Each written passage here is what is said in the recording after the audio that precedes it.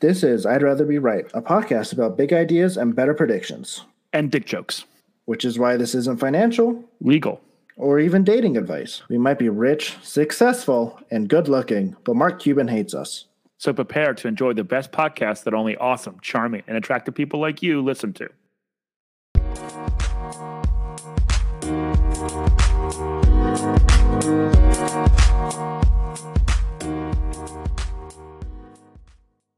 Hello, welcome back to the I'd Rather Be Right podcast with Luke and Nate. It is currently Wednesday, 4/20. Smoke them if you got them. I'm here in Albuquerque, New Mexico, where weed is now officially legal. I think it became legal, I don't know, a month ago or something, maybe April 1st. I think it became legal here finally. We're on the right side of history. Nate and I just got back from a trip to Mars. Elon Musk took all of the Bitcoiners to Mars, and we just smoked a lot of weed. Just smoked a lot of blunts. Happy 420. That's where we got these souvenir hats. Or maybe we were too high. I made the whole thing up. Nobody knows. Nate, how's it going? It's going well. By the way, it's legal here in Virginia, too. It's been legal since last July. Wow, I know. New Mexico's late. Now, the thing about it is it was legal to grow and consume and to gift. It wasn't legal to sell, and I think that's coming. That's coming. The problem was they had to get the whole regime up for legalized dispensaries. But they for a long time they were making the whole thing happen at once, and people got angry. Were like, just at least make the growing and the possession and the gifting part legal now, so we don't have to wait. So they fast tracked that, and so as of July or something, I think last year, or maybe it was a little earlier, it was legal. So that's been legal for a while. Nice. Yeah, we've had medical marijuana legal for a couple years, and now it's recreationally legal. I think if you're over 21. The interesting part was it became legal, I think, on the first of the year, but they couldn't actually make any policies or any rules until it was like legal, and then it became legal, and then so they set a like April 1st date to like figure out the rules of like the zoning and all these like different things. And you still can't buy it. I mean, you can buy it, but I don't think there's any stores. At least I haven't heard of any stores except for like in some of the more rural parts of New Mexico. But, it's legal here, I guess. That's cool. I mean, I don't smoke weed, so it's not a huge deal for me, but everyone who does, like, good for you. My vice, booze, has been legal for literally decades. So almost 100 years. Oh man, that's true. Yeah, I would say I've smoked it a few times, but I'm not a big fan of it. I prefer my drinking. Yeah. But the problem with drinking is like the hangover afterwards is so terrible. I wish I was a pothead. I wish I was like 100%. I wish I was a pothead over like a booze hound, because you're right. The hangovers are just like if there's no hangovers, drinking, I would drink all the time. But because of hangovers, it's like, all right, like what do I have to do later? What do I have to do tomorrow? You got to think about all these things. Or if I was a weed head, I mean, that'd be sweet, but I'm not interested in it.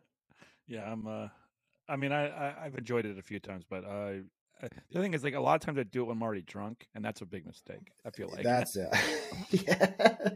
I'm like, it just mixes, and then I'm just like miserable. It doesn't there's a whole thing. If you get high, it makes your hangover less bad. I've never found that. I've found it's actually always worse. But that's probably because I drink. So it's usually because I'm really, really wasted at the time I do it. So that's probably and all it really does is dry my eyes out and make me so I can't sleep, which just makes the whole next day more miserable. So. Yeah, I can't sleep either. It's funny that like people use it for pain and like to sleep and to like reduce their anxiety. Weed does the opposite. It gives me more anxiety. It makes me stay awake. Like I feel pain more acutely. Like I don't understand medical weed at all.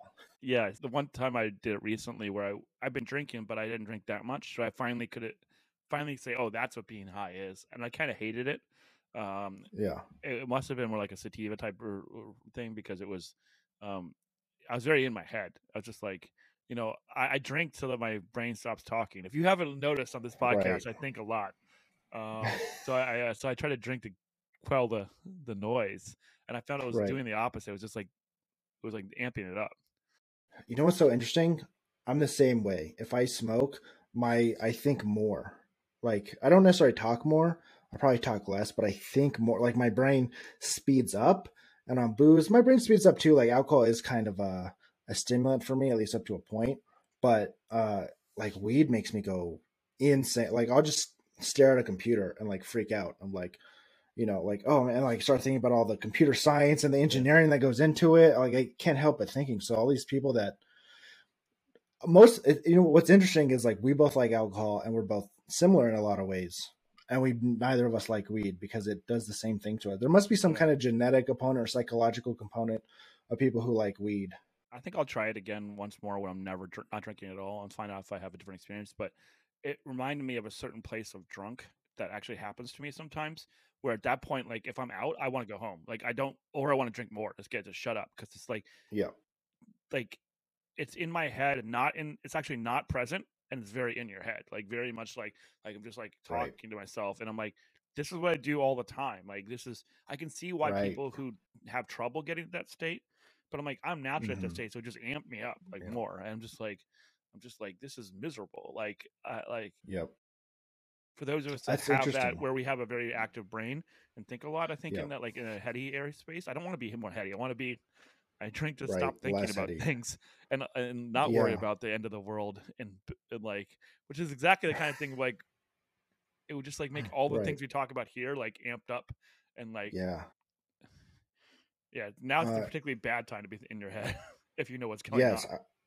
Yeah. It gives me such anxiety. It's interesting because when I was in Toastmasters a lot, they would like there's a the way you start the first half of every Toastmasters meeting is table topics, and so someone just comes with and you don't know what they are ahead of time, and they just ask you, and you have to do extemporaneous speaking as it's called, and so they ask you a question, you just have to stand up and give about a 60-second to 2-minute speech or whatever on that topic.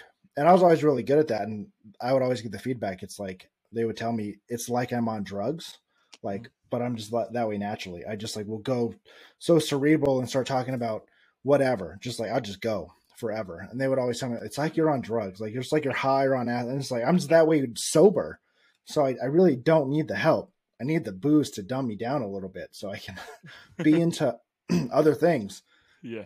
So yeah, it's really interesting that because I know people who do like weed a lot, and like weed is their main thing. But dude, like if weed, I mean, look, I think it should be legal for logical reasons. But if I never smoked weed again, like who cares? I wouldn't care at all. Drinking, yeah, I do kind of like drinking. Mm, yeah, yeah. And speaking of being in my head, did you see me? You saw the text I sent on the group exchange where I was getting yelled at for being mean to economists on Facebook. Dude, yeah. I'm Well, gonna first of share this all, because it's fuck pretty funny. economists. I'm gonna share this because I think it's actually pretty funny. So I had said some mean things about economics and how it's not a hard science and it's all going to come crashing down. And this guy, he's a brother's good friend from when I was younger. He goes, "You have many opinions." Yeah, no shit. Let's just comment on this. I wish you learned to express them in a way that is not quite so holy and not quite so insulting to the idiot masses who don't yet understand your holiness. I agree with that these are not free and open capital markets, and most economists slash educated people I know believe the same. The joke about Zoom is a good one in context. That's relevant. But anyway, let's jump to the part of all the while brilliant, misunderstood bloggers like yourself are so far ahead of everyone else that it's just frustrating that these apes can't see it. Please note, I did not use the word apes, he did.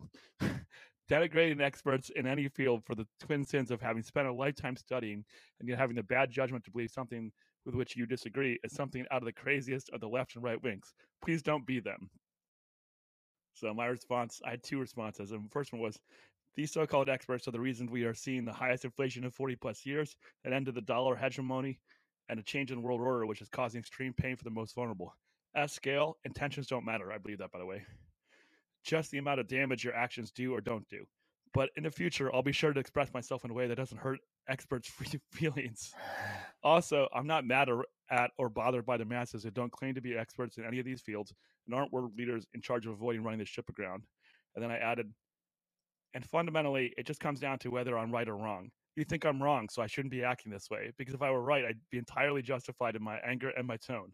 So, in give or take 5 years, we'll find out whether I was right and justified or wrong and need to apologize. But that's what I think. I felt like that was pretty accurate. It's very accurate. I think a lot of people give too much credit to economists when there's almost no other profession that like espouses to be experts and yet couldn't almost be more fractured. For example, like a good analogy I think that would prove this about economists is like look at lawyers. You can have a difference of opinions as lawyers, but they're very slight and they're almost in the gray areas where 99% of lawyers will all agree on the same thing about law, and you would probably be able to speak to this where it's like, no, what does the law say? Okay, well that's what it is, right? Because it's a much Something more like hard. something like 1/3 or 1/2 of SCOTUS opinions are unanimous, by the way, something like that. And Right, and most of the other ones are that's pretty. crazy. And then the other, like I think it's 1/3, and 1/3 are heavily in favor of one side. Like they have one or two people that are on Right, the side, and then the other like 1/3, the ones we hear about that were we're 5-4 opinions. So it's right, quite often that even getting to the SCOTUS level, there's a lot of agreement on how things should be interpreted. So right. And we know how politicized SCOTUS is. So you could even see that, and then you go to the economist side, and I listen to a lot of podcasts and a lot of economic podcasts, and you can just have seven from the right, seven from the left, and they will all disagree because some of them follow Keynesian economics, some of them are more socialist, right? Some of them are this. It's crazy. and my real problem is I think it's all Keynesian at this point inside of academia. Like if you're not in academia, or you get run out pretty quickly, or ostracized. And I think if anything, our podcast is very anti-Keynesian, at least right now. What I'd probably say is Keynesian may have been the best option given prior to Bitcoin choices, but it's caused real problems, and the problems are now here to roost. And we either move to a system that doesn't allow for manipulation, or we're going to be back here again in 100 years, if we Yeah. survive it. If we So survive this is that 100 years. So that's the other so thing. this Like is this is what I would say is I'm gonna give Karl Marx some daps here, and I'm in no ways a Marxist or a socialist, but I think one thing he did get correct was that he saw capitalism as a transitional economic system, and that you do kind of get to the end point of it, and something else needs to take its place because it will kind of run aground a little bit. It just speeds up because of power law distributions and wealth and power and how they accumulate at the top, and this can create some chaos that you don't that hurt the bottom, and because then the bottom outnumbers the top, then you have this conflict. I don't necessarily like think that labor needs to rise up and seize the means of production, but I do think what we talk about, you and I, there needs to be a next step after what we currently have of Keynesian economics, spending this money MMT. It just like it's not so. working, and we need something else. Part of it is I don't think it was capitalism versus communism. I think that was a Sure. misunderstanding Right. in the way I Well, it's not think. the only choice, right? But I think it's a misunderstanding of the fact that it's money. It's a money problem. Right? It starts at the Right. root cause of money, not capitalism.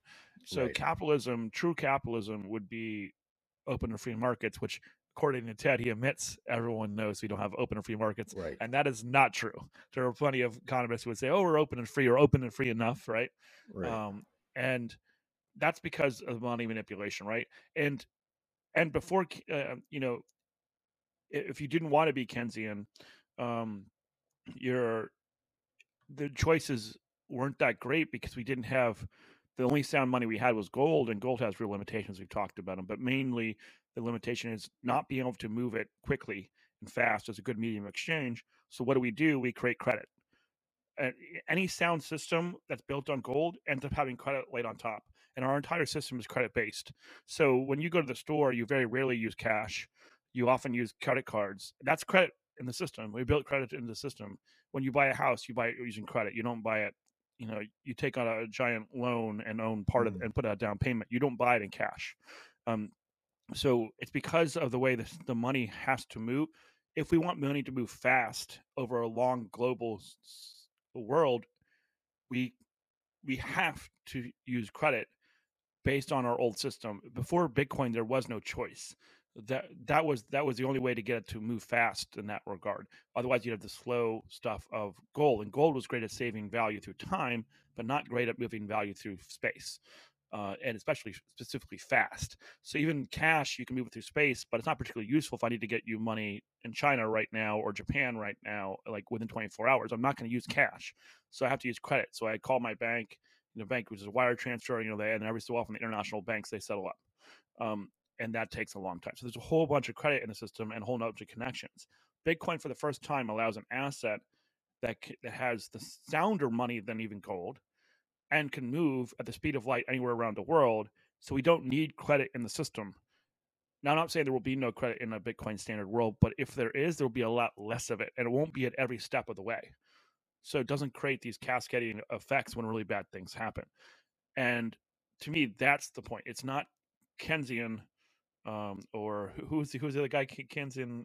I should know Marx? it. No. The Austrian economics.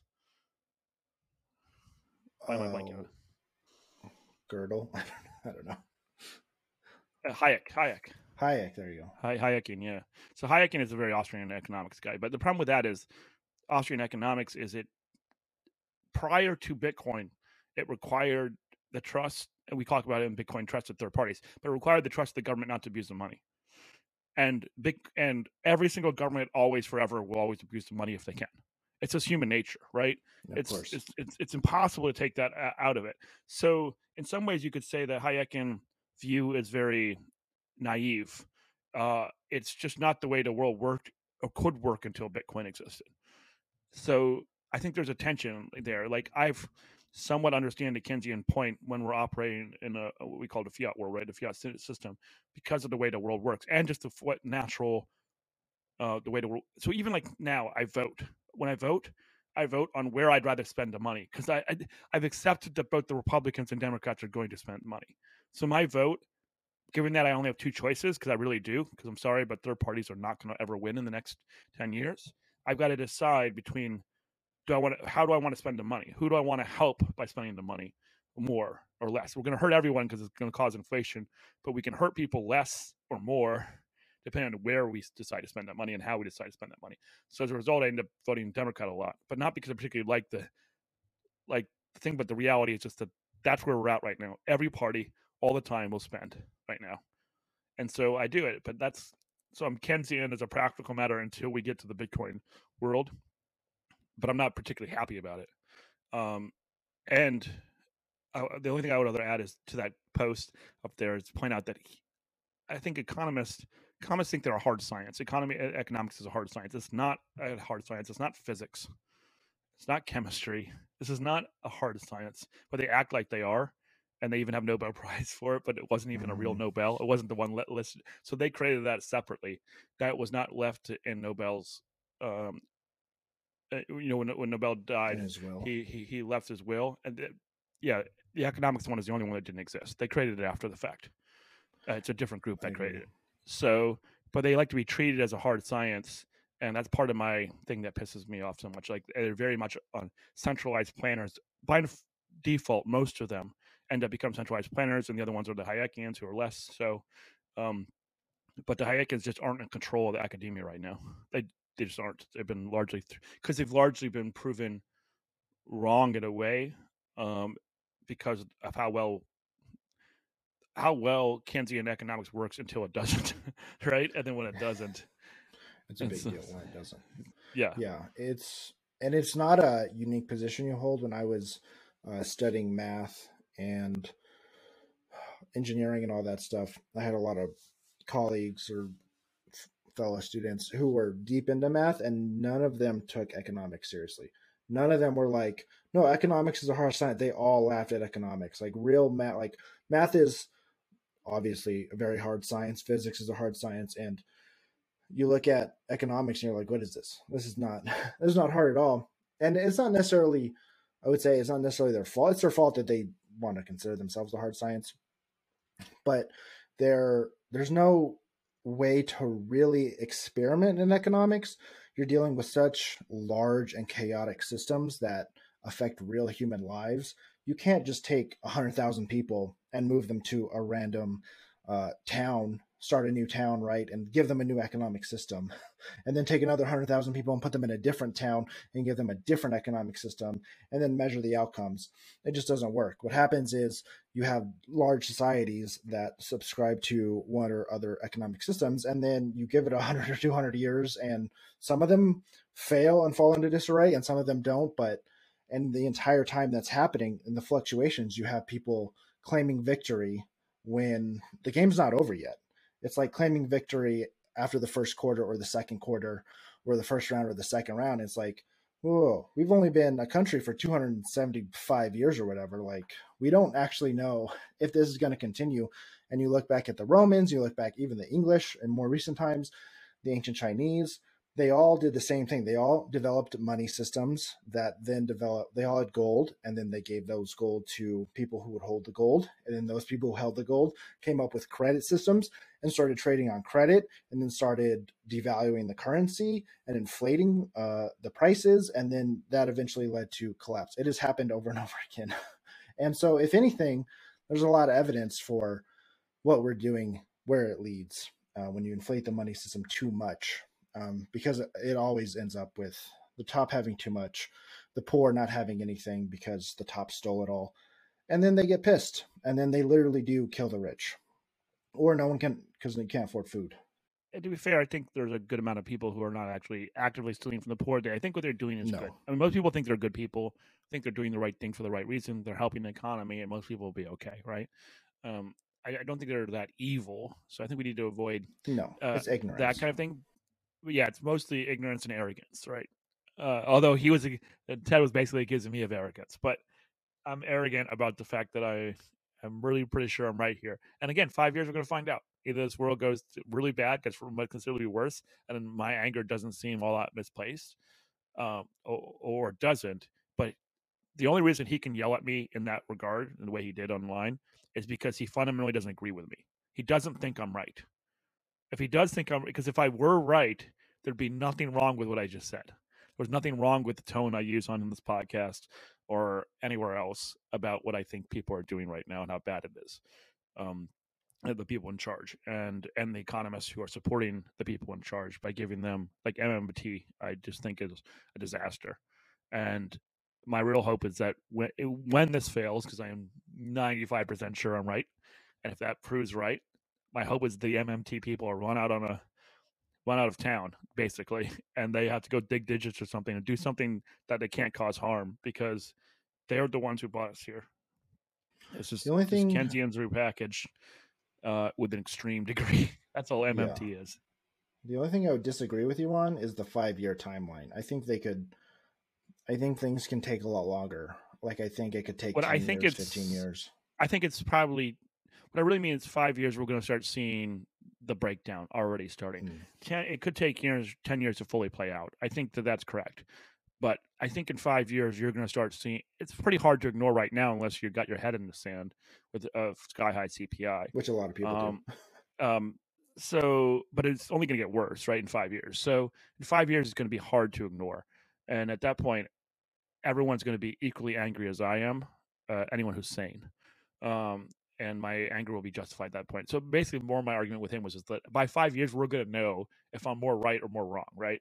And if my anger was justified. Because the problem is, though, you have to be angry before the event happens, or it doesn't much matter. Because by that point, 5 years from now, I'm going to be moving on, because I'm going to have a lot of Bitcoin, and I'm going to be sitting pretty while I'm watching the world burn, and that's going to be really, really tough for everyone. And I'll be just trying to avoid the world burning. I'll be the guy with the guns and Bitcoin, and canned food, trying to avoid the world. And there's precedent for that. I mean, the world has melted many times before, and the entire world doesn't ever melt altogether. Like, there's always safe places.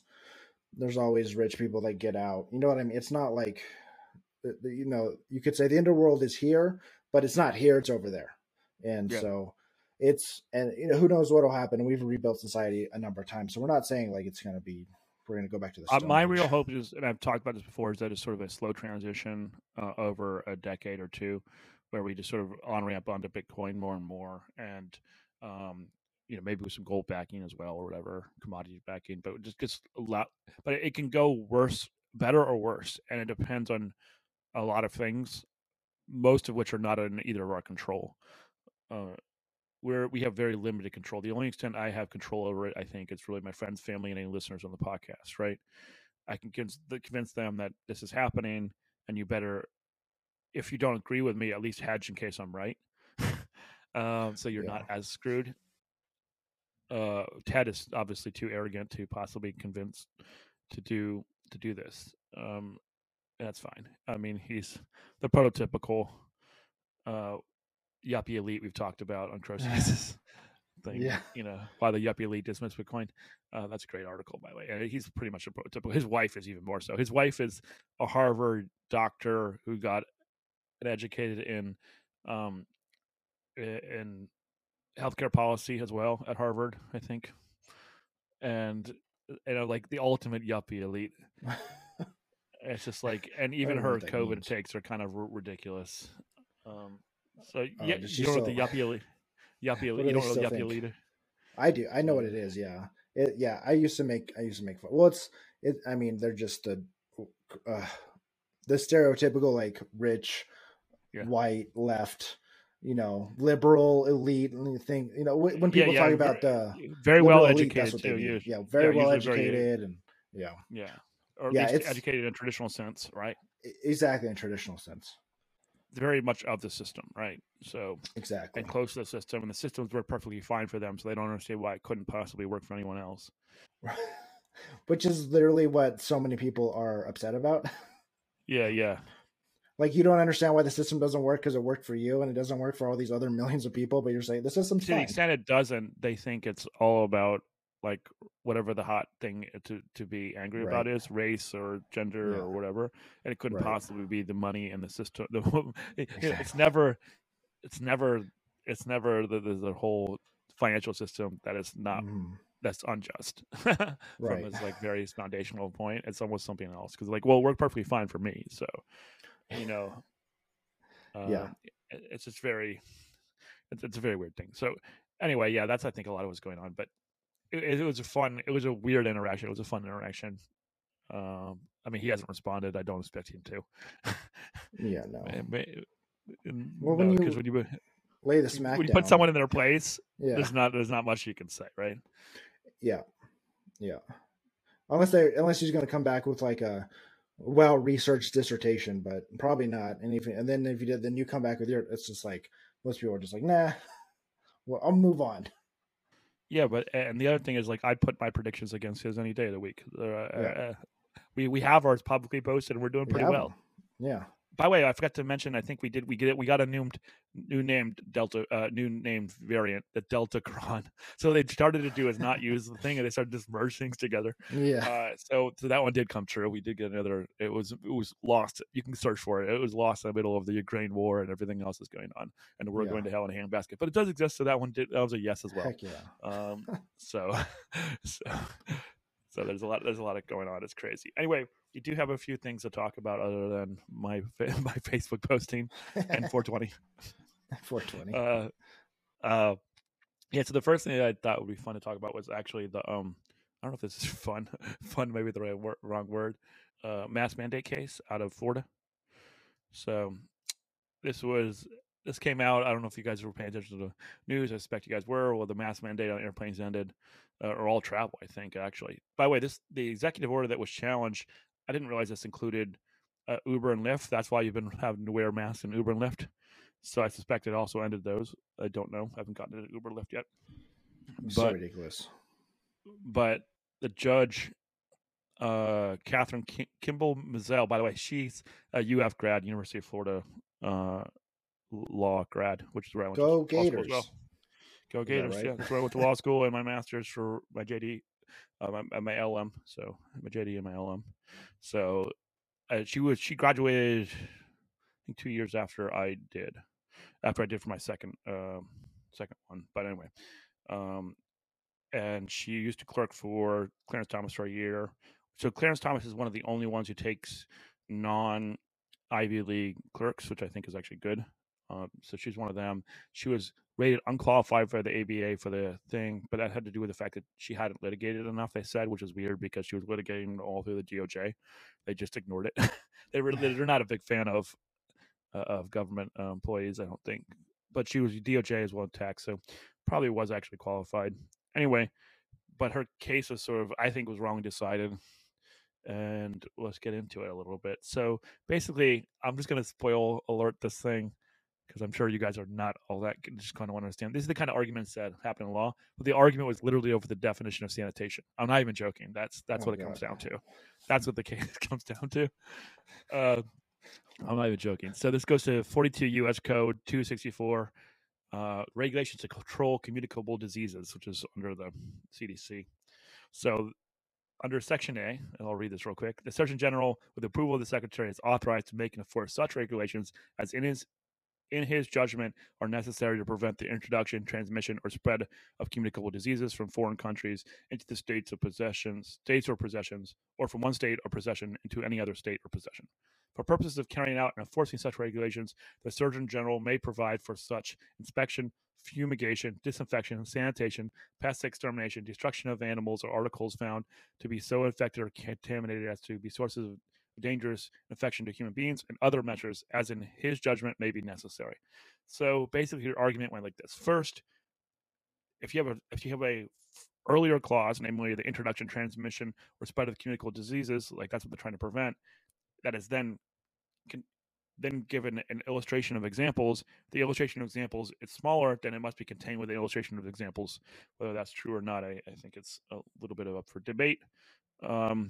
But that's what she went. And then she said basically she kind of ignored other measures, saying other measures are just kind of examples of former things.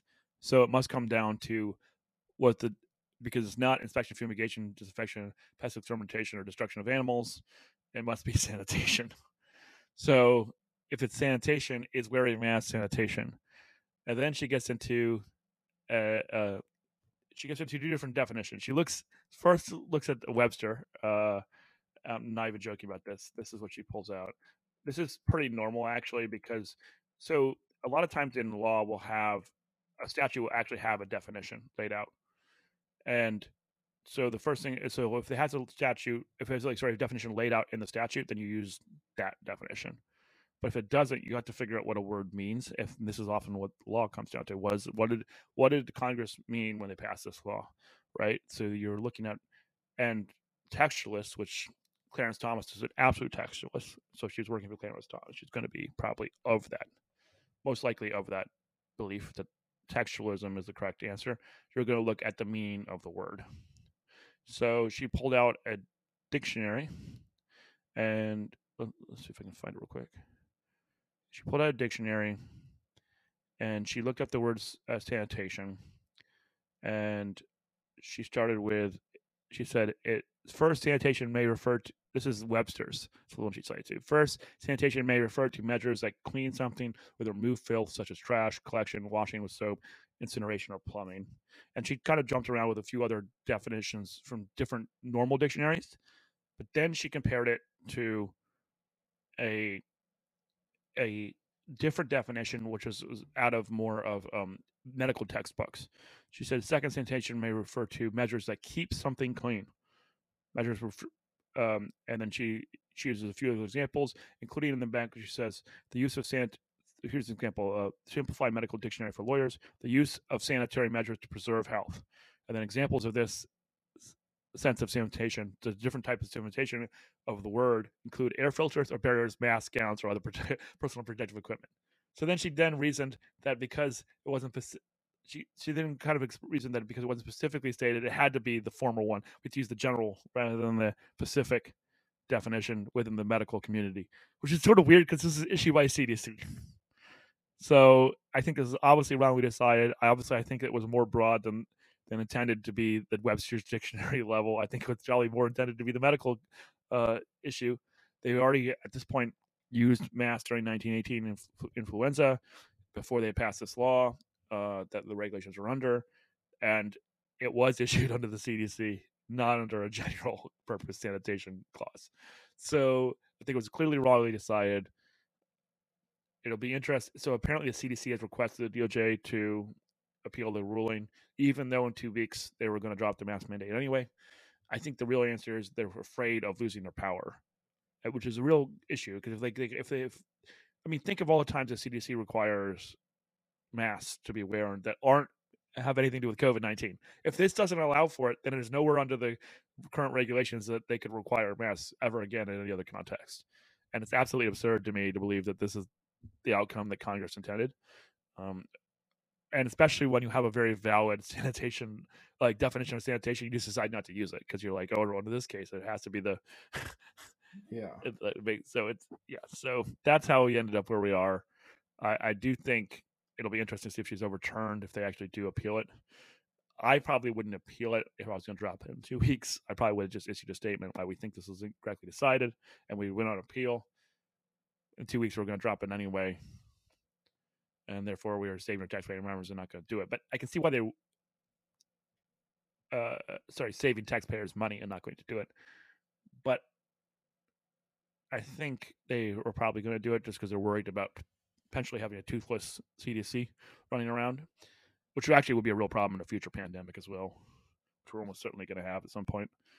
People on Bitcoin get so upset when anyone says that. They're like, you're definitely guaranteeing it then. You're like, that means you're manipulating diseases are going to leave them. I'm like, no, it's just they happened long before we were manipulating diseases. So Yeah. We've had them for thousands of years. We're gonna continue to have them for thousands because that's literally what like it is. You get a virus, it's called evolution, and it figures out a way to spread and make a bunch of people sick. And it's like it jumps from a pig or a bird or where they're not gonna stop happening just because we're not. If we stop studying them, like they're gonna keep happening. That's like, what are you talking about? It's nature. So I guess that's why they're appealing it, because by the time it was decided, I think it'll be moot for this point, but it'll probably be relevant for other future cases and other cases where they tell people to wear masks. But that's exactly how that case came down. So you now know the inner workings of law and how it works. Congratulations on your law degree, everyone. You're now lawyers. Just kidding.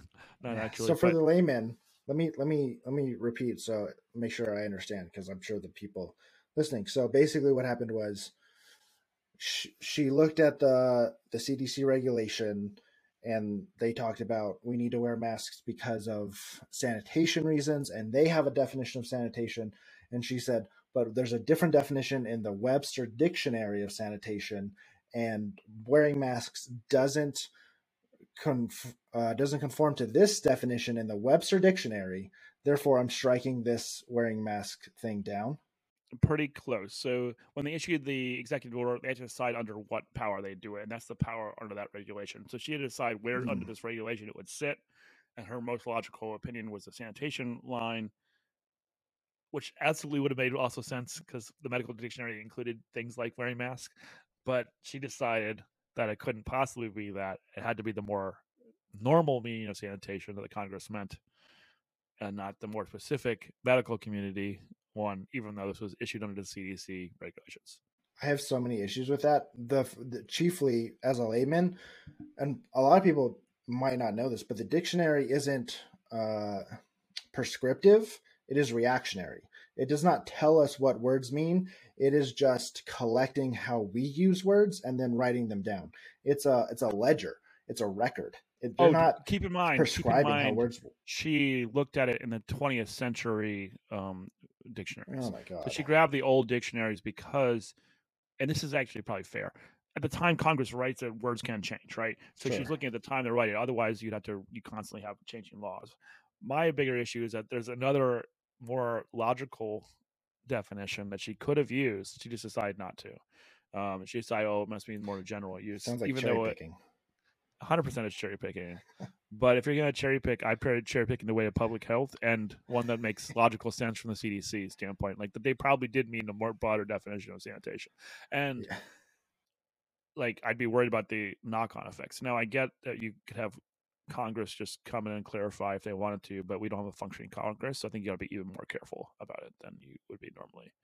Like, if we had a normal time, okay, strike it down. Congress comes in, clarifies real quickly, and we move on, right?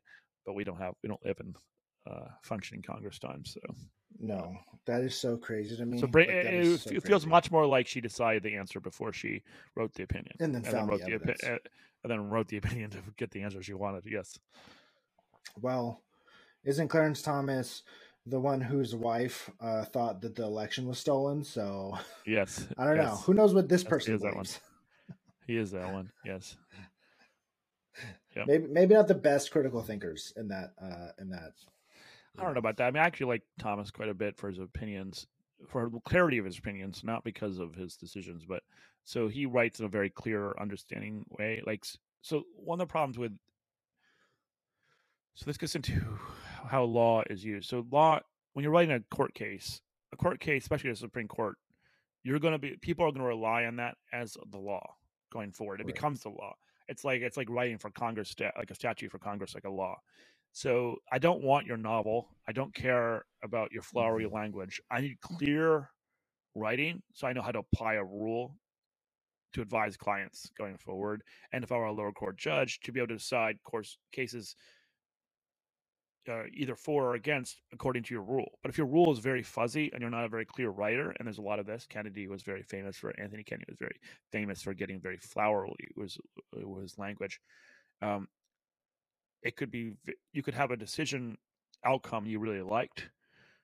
So there's one called Lawrence v. Texas, the one that basically ended the prohibition.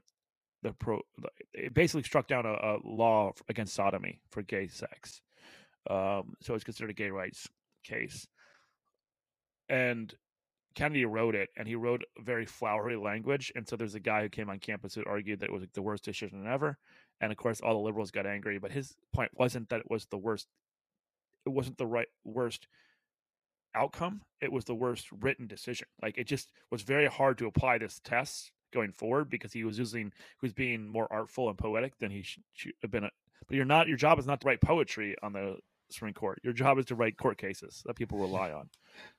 So it became a real big problem. And Thomas is kind of the opposite. Thomas just writes very clearly. So even if I don't agree with his opinions, at least I know why I don't agree with them. I know, and again, because he is a true textualist, and I prefer textualism over original. So originalism is also another way of thinking about it. Most textualists are also originalist, but I'll sort of unclear whether they will go text first or originalist first. But Clarence always goes textualism first. Like if the text is very clear, he just ends it. Whereas Scalia was considered an originalist as well and a textualist, but he would bend over backwards to get outcomes he didn't much like outcomes that didn't make sense based on his interpretation of how the law should be interpreted. But we know he personally didn't like. There was a medical marijuana case, Raich v. Gonzalez.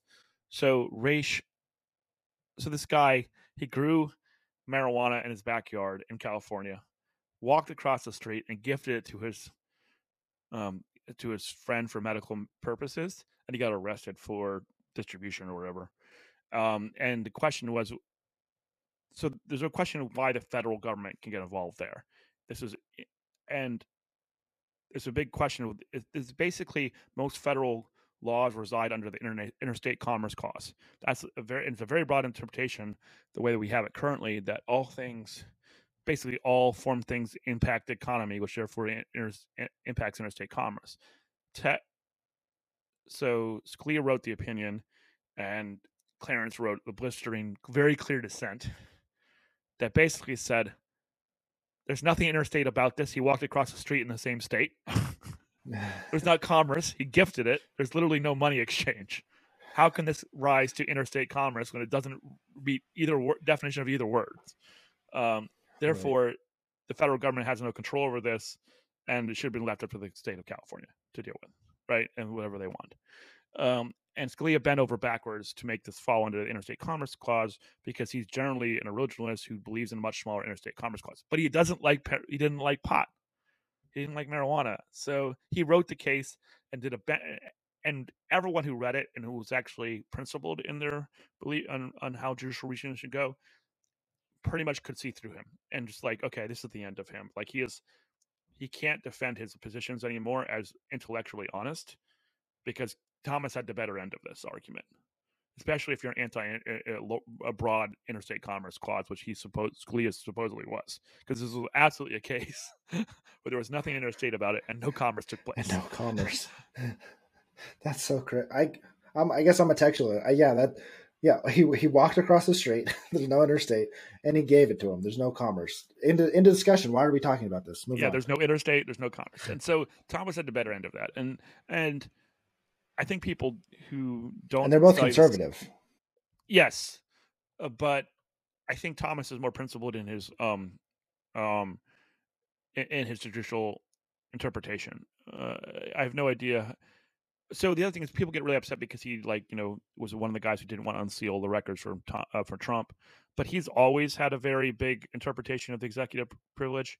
Um, so I have no idea. I mean, it might have been because he was biased by his wife. I honestly don't know, but it's also consistent with everything he's ever done, long before his wife was ever telling Trump to hide shit and stuff. Um, so I don't know for sure. And people were like absolutely sure. I'm like, you really should go back and read it, because I mean he's been like this for like decades, like on that question. Um, so there's nothing. And I mean, he did it for pretty much every president too. So he was pretty open about that. So so that's the kind of thing. He has an intellectual consistency that's at least fair. You may disagree with it, but it's pretty much always the same. So you kind of know where he's going to come out a lot of times, um, and that annoys a lot of liberal lawyers who are like, he doesn't even ask questions. He just barely pays attention at all during oral arguments because he's already decided it. And I go, yeah, because generally he's like, if you can't write it in a 20-page brief, like if everything's not there, that's your fault. Like I'll read the Right. brief, and I'll make the decision, and everyone kind of knows where he's going to go. But Neil Gorsuch is another conservative justice. He's also very much textualist, and it's worth reading his stuff because he's the one who's very pro Native American rights, but he's also very much a textualist. That's why he keeps deciding in favor of the Native Americans. There's a great case where he basically it was an instant case. I think it was a case was someone was killed on a Native American reservation, I believe. And the question was who had the right to try them? Could the feds do it? And we had very clearly told them they had complete control over this land and the treaty or whatever. And he basically wrote a long opinion part about how we just have been trampling their rights for a long time and reneging on promises. And he goes, but the minimum we can require is Congress, if you're going to renege on this promise, you have to go and pass an actual law. And actually specifically address this treaty that you guys signed, because he said everything is clearly allowed under this, and we've never done anything. And so if we're going to break the promise, you got to actually break the promise in law. And it was interesting because he's one of the only justices to ever serve west. He's the only justice to serve west of the Mississippi, which is probably part of the reason he is pretty favor of Native rights. But he also is a guy who decided in favor of the trans rights. So this has to do, I think, with the Title IX question, but it had to do with whether or not gender identity is part of is sex, because it didn't, gender identity isn't specifically called out in the statute, and he goes, of course, and basically his argument is a textualist one. Of course, gender identity is about sex. It's about an incongruence between who you believe you are and your biological sex. Therefore, discriminating against trans people is discriminating based on sex. Definitionally, it has to be, because being trans is about a difference between your gender identity and your biological sex. Yeah. So he found in favor of the trans rights based on a totally textual argument. And of course, that's part of the reason I respect textualism when it's done right. I think it's generally probably better, but I would just argue that this one is textually could have been gone the other way too. And under the CDC, I think I would have, because I've been like, were they probably looking at medical textbooks when they wrote this law? Like, were people advising the lobbyists and all these people involved in using medical terms, or were they using just normal? Were they doctors? Were they researchers? It's a term of art within that community. You know what I mean? Right. And I would use I'd be more willing to use the term of art within a community, assuming it's about the community. issue. Right. Yeah. It'd be like if I had some marketing acronym and it meant something different to somebody else, and Yeah. there's some marketing issue, and then they use the other day. It's like, well, we don't use it that way. No, we don't. The whole use community uses it this way, and they're like, no, way, we're gonna go with this other one. You're like, what? Yeah. Yeah. Well, the doctor said this. Well, the Webster Dictionary disagrees with you, Mister Doctor. Like, I don't. That okay. That isn't fine. Well, that was well. We learned a number of things here. One that I guess I'm a textualist because I feel like that's how I would interpret things. Like, what does it say? What does the thing say? What does the thing say? Yeah. What does the thing say? Go with that. Stop writing me poetry, dude. Just what does the thing say? It's not interstate and it's not commerce. Yeah. I'm going to lunch. Why did you schedule a 3-hour meeting for this? That'd be the Supreme Court judge I would be. So he's not even paying attention. I read the brief. Here's my opinion. Yeah. I don't need to listen to you. I don't need to listen to you. That's great. Yeah. So. That's great.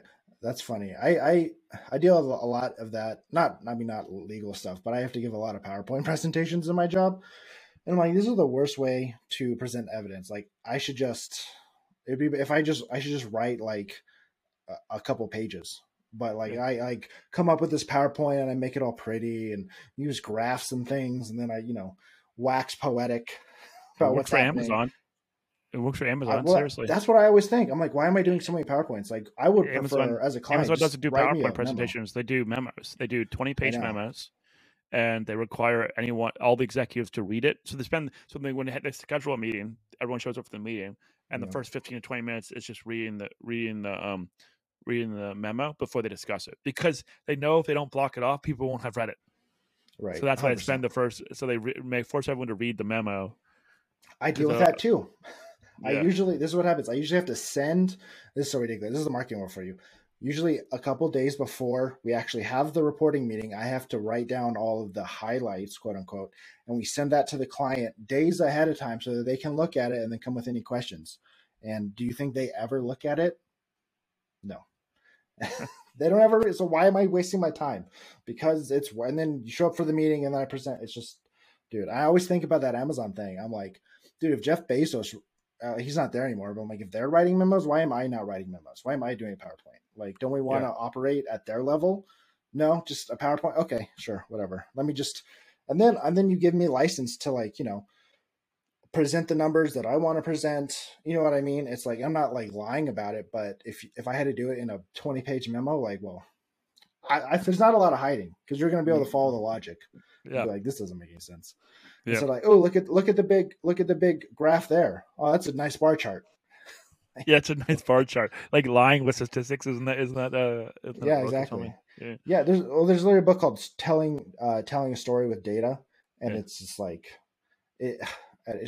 So like one of the things, like if you present a number, present it in context, but I could present it in last month's context or last year's context, like depending on which might look better. So that's marketing. There's one where the Biden administration lied. Do you remember that one where they had I'll share it real quick on my screen here because I actually found it pretty quickly. So here we go, guys, right here. So look at this. They randomly stuck 5.5 right in the middle at the same level. There's no 0.5 here. Someone came and modified that. Really? This is to make it look like our growth is higher for the people that are on listening on, and so it goes 0, 1, 2, 3, 4, 5, 5.5, 6 at the same measurement. So this made the bar look significantly higher than it would otherwise. The growth, and of course they got called out and destroyed on Twitter for doing this. And they're like, no, it was an accident. It's just the way the program works. No program sticks 5.5 randomly in there. It's not a thing that happens. No, it's not. I know how that stuff works. You tell it what to count by. Yeah. It doesn't count. You can't tell it, count 4/5 of it in integers and then add a decimal. Like, that's not how that works. We all know that's not how that works. So everyone was just like, no, you're lying. Stop pretending this was some mistake for some intern in the back room. Like someone did this purposely. And you had to know what you were doing. And then, of course, they edited it, and then they put a new one out. But everyone called them on it. They were like, "No, it was just an accident." No, it wasn't. So someone planned to lie. Yeah. And didn't think they'd get caught by anyone. That was the other weird thing. Like destroyed on Twitter. But that's called lying with. That's trying to lie with graphs. So if you were in the to Luke's point, if you were in a PowerPoint presentation and I didn't have time to look at it, I might not notice that. It's the kind of thing I might not notice and just skip right over. Yeah. One, if I'm in control of the PowerPoint, and we send the PowerPoints afterwards, right? But if I'm in control of the PowerPoint, no one's going to look at it after. No one's going to look at them, and I can just hit. Oh yeah, and you can see here big, lots of growth there, and I just click to the next slide. Yeah, maybe you're going to stop me, but probably not. And the other thing is, if you send it later, you can edit it before you send it. Right. Yeah. That's the other thing. How would you if you send it before the meeting and had to click onto it, maybe. Which I do all the time. No, I don't do it with the data, but I don't name it right. Yeah. I'll just use the previous and I'll have the wrong name, and they'll be like, "Oh, can you send?" Okay. I gotta go in and change the name, and then I send it. Yeah. So it's worth knowing that people are lying to you with bar graphs all the time. You gotta pay attention. Details matter. Details matter. That's how they're gonna get you. But yeah, so I think one quick thing we'll talk about. I was thinking about talking about the don't say gay bill and Ron DeSantis. We'll save it. And Disney, because the attack on Disney is pretty interesting. I also kind of see how far it goes, but keep that in mind. We'll probably talk about it. And it has to do with with Disney having they have their own little town by decree. So we'll talk about that. Yeah, it's a fascinating story. But it's going to be we'll do maybe a longer podcast on the whole history of that thing, and then we can talk about what's going on. But before we go, just mention that Israel is buying $200 billion of the Chinese yuan, and it's going to be added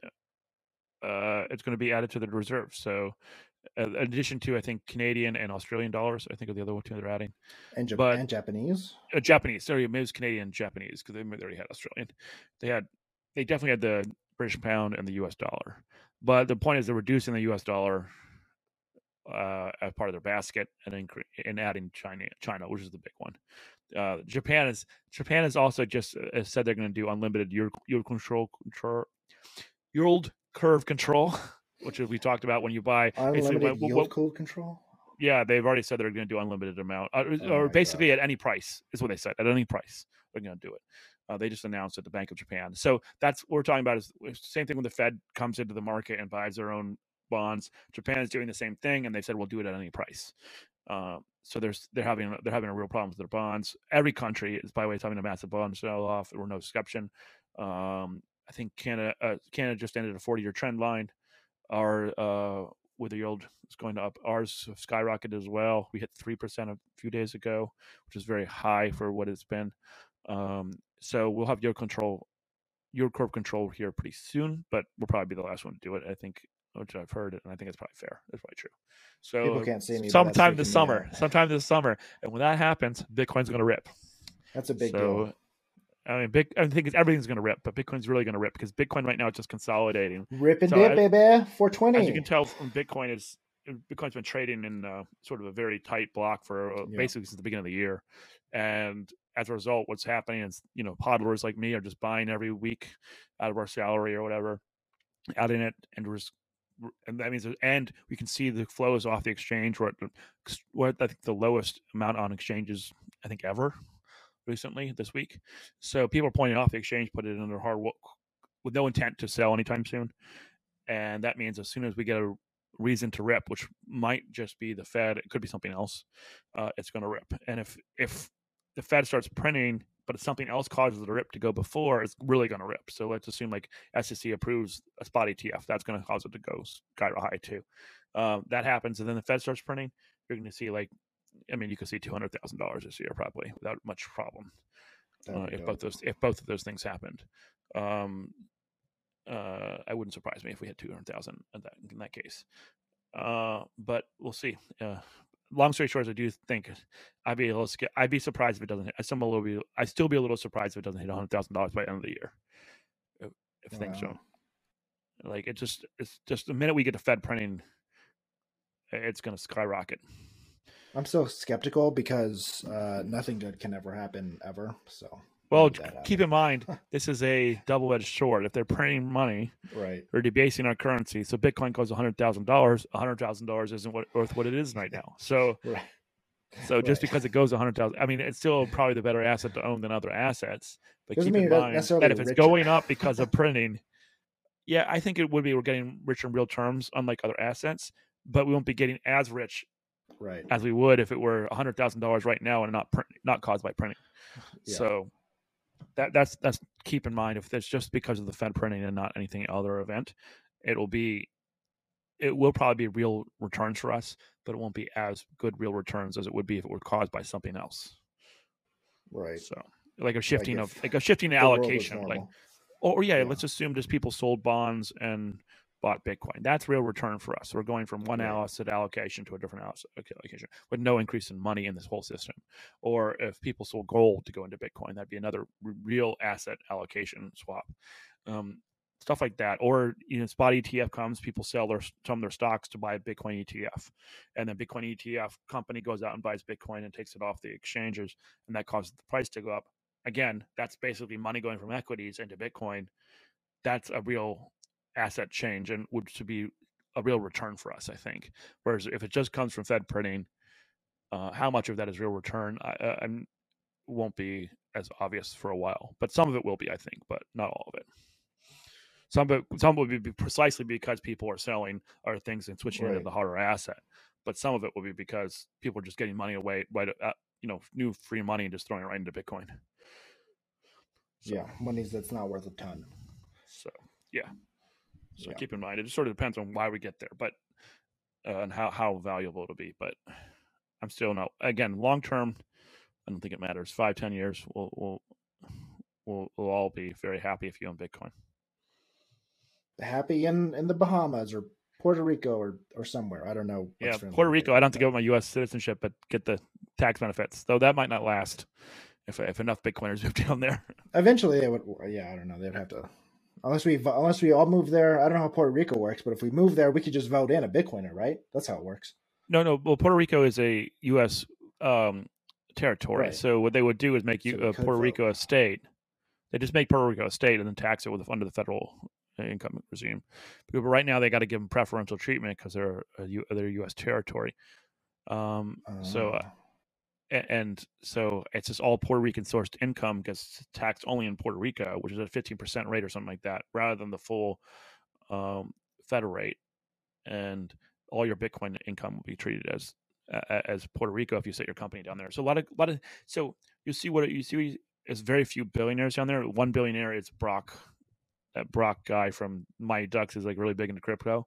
But outside of him, there aren't a whole lot of billionaires in Puerto Rico, because you're a billionaire, you can pretty much live wherever you want and just pay the taxes. Your lifestyle doesn't change. But what you see in Puerto Rico is a lot of 100 millionaires, people whose lifestyle would be significantly different if their tax bill was a lot lower. And so they'll move down there and take their company with them at $100 million because it really will be a lifestyle change for them. Because the difference in tax bill will significantly make a difference in what their life looks like. So I think you see a lot of, say 50 million to 100 million people down there. I met a few at the bar when I was down there. Did you? Yeah. I mean, they weren't Bitcoin people necessarily. A lot of them were just companies. People bringing the company down. Bringing the company down. They're like a successful company, but they're worth like $50 million, and it was like a lifestyle upgrade to come down and move their company down there. It was worth the hassle to bring it down and save that money. Because I was going to say, let's go talk to them, but if they're just normal rich people, who cares? I only care about Bitcoin rich people because they're weird and cool. I mean, I was talking to everyone, so I'm sure I met people who own crypto, but I didn't have the hats at the time, so it wasn't quite as obvious. Well, maybe don't bring it up. I wear this hat out a lot, and even for those listening, we're both wearing Bitcoin hats. And even sometimes I'm a little like, hopefully no one like accosts me or something. But I actually got asked about it. I was in Vegas, and we were at a specific place, and the bouncer, I was wearing my hat, and he was like, "So are you into Bitcoin?" And we got like the VIP package and stuff. And I was like, "Yeah, dude." And he was like, "Dude, that's dope. Like, what should I get?" And I was like, "Well, you gotta be careful because there's a lot of scams out there." I was like, "So you should probably just buy Bitcoin." I was like, "You can buy Ethereum if you want." I was like, "But you should probably just buy Bitcoin, but also don't buy other things." Yeah. Oh, so you kept the sticker on there for the style points, the snapback No, sticker. I don't. Not necessarily. I just like I don't know. I never took it off. Yeah, I guess is that. Am I one of those people now? Yeah. I Because don't some know. people keep the sticker on there for that's on the. But I never do because I think it looks a little weird. Well, I usually wear it backwards. I'm also too So I white. never see it. Also, the thing is, Yeah. I'm too white. I'm like, can't do that. Like it's already the snapback look is already a little bit like a little weird for a white Yeah. guy. So I definitely had to take the Yeah. sign. But I love them because they're just really nice monogrammed like Bitcoin. Yeah. But the other thing is, if you do that, please mention the podcast. That's the reason I own the Yeah. hats. It's a perfect Right. advertisement for the hat when people talk about it. Yeah. I'm like, oh, by the way, if you're into it and you want to know more, we got an intro to Bitcoin podcast episode. We got Yeah. some other Dang it. episodes. All right. Well, I Missed missed your that. chance. I missed But that chance. now you think about it. That's why you Now should I buy will a few think more about it, yeah. hats and just wear them around. That's what I do. I do now. I'm a hat guy now, so Bitcoin hat guy. That's what's up. Yeah. So, all right. Anyway, I don't think we have anything else to say. So, guys, please like, subscribe, share with your friends. Do all that. It'd be great. Yeah. Appreciate you. Tag us on Twitter. Happy 420. See ya. Happy.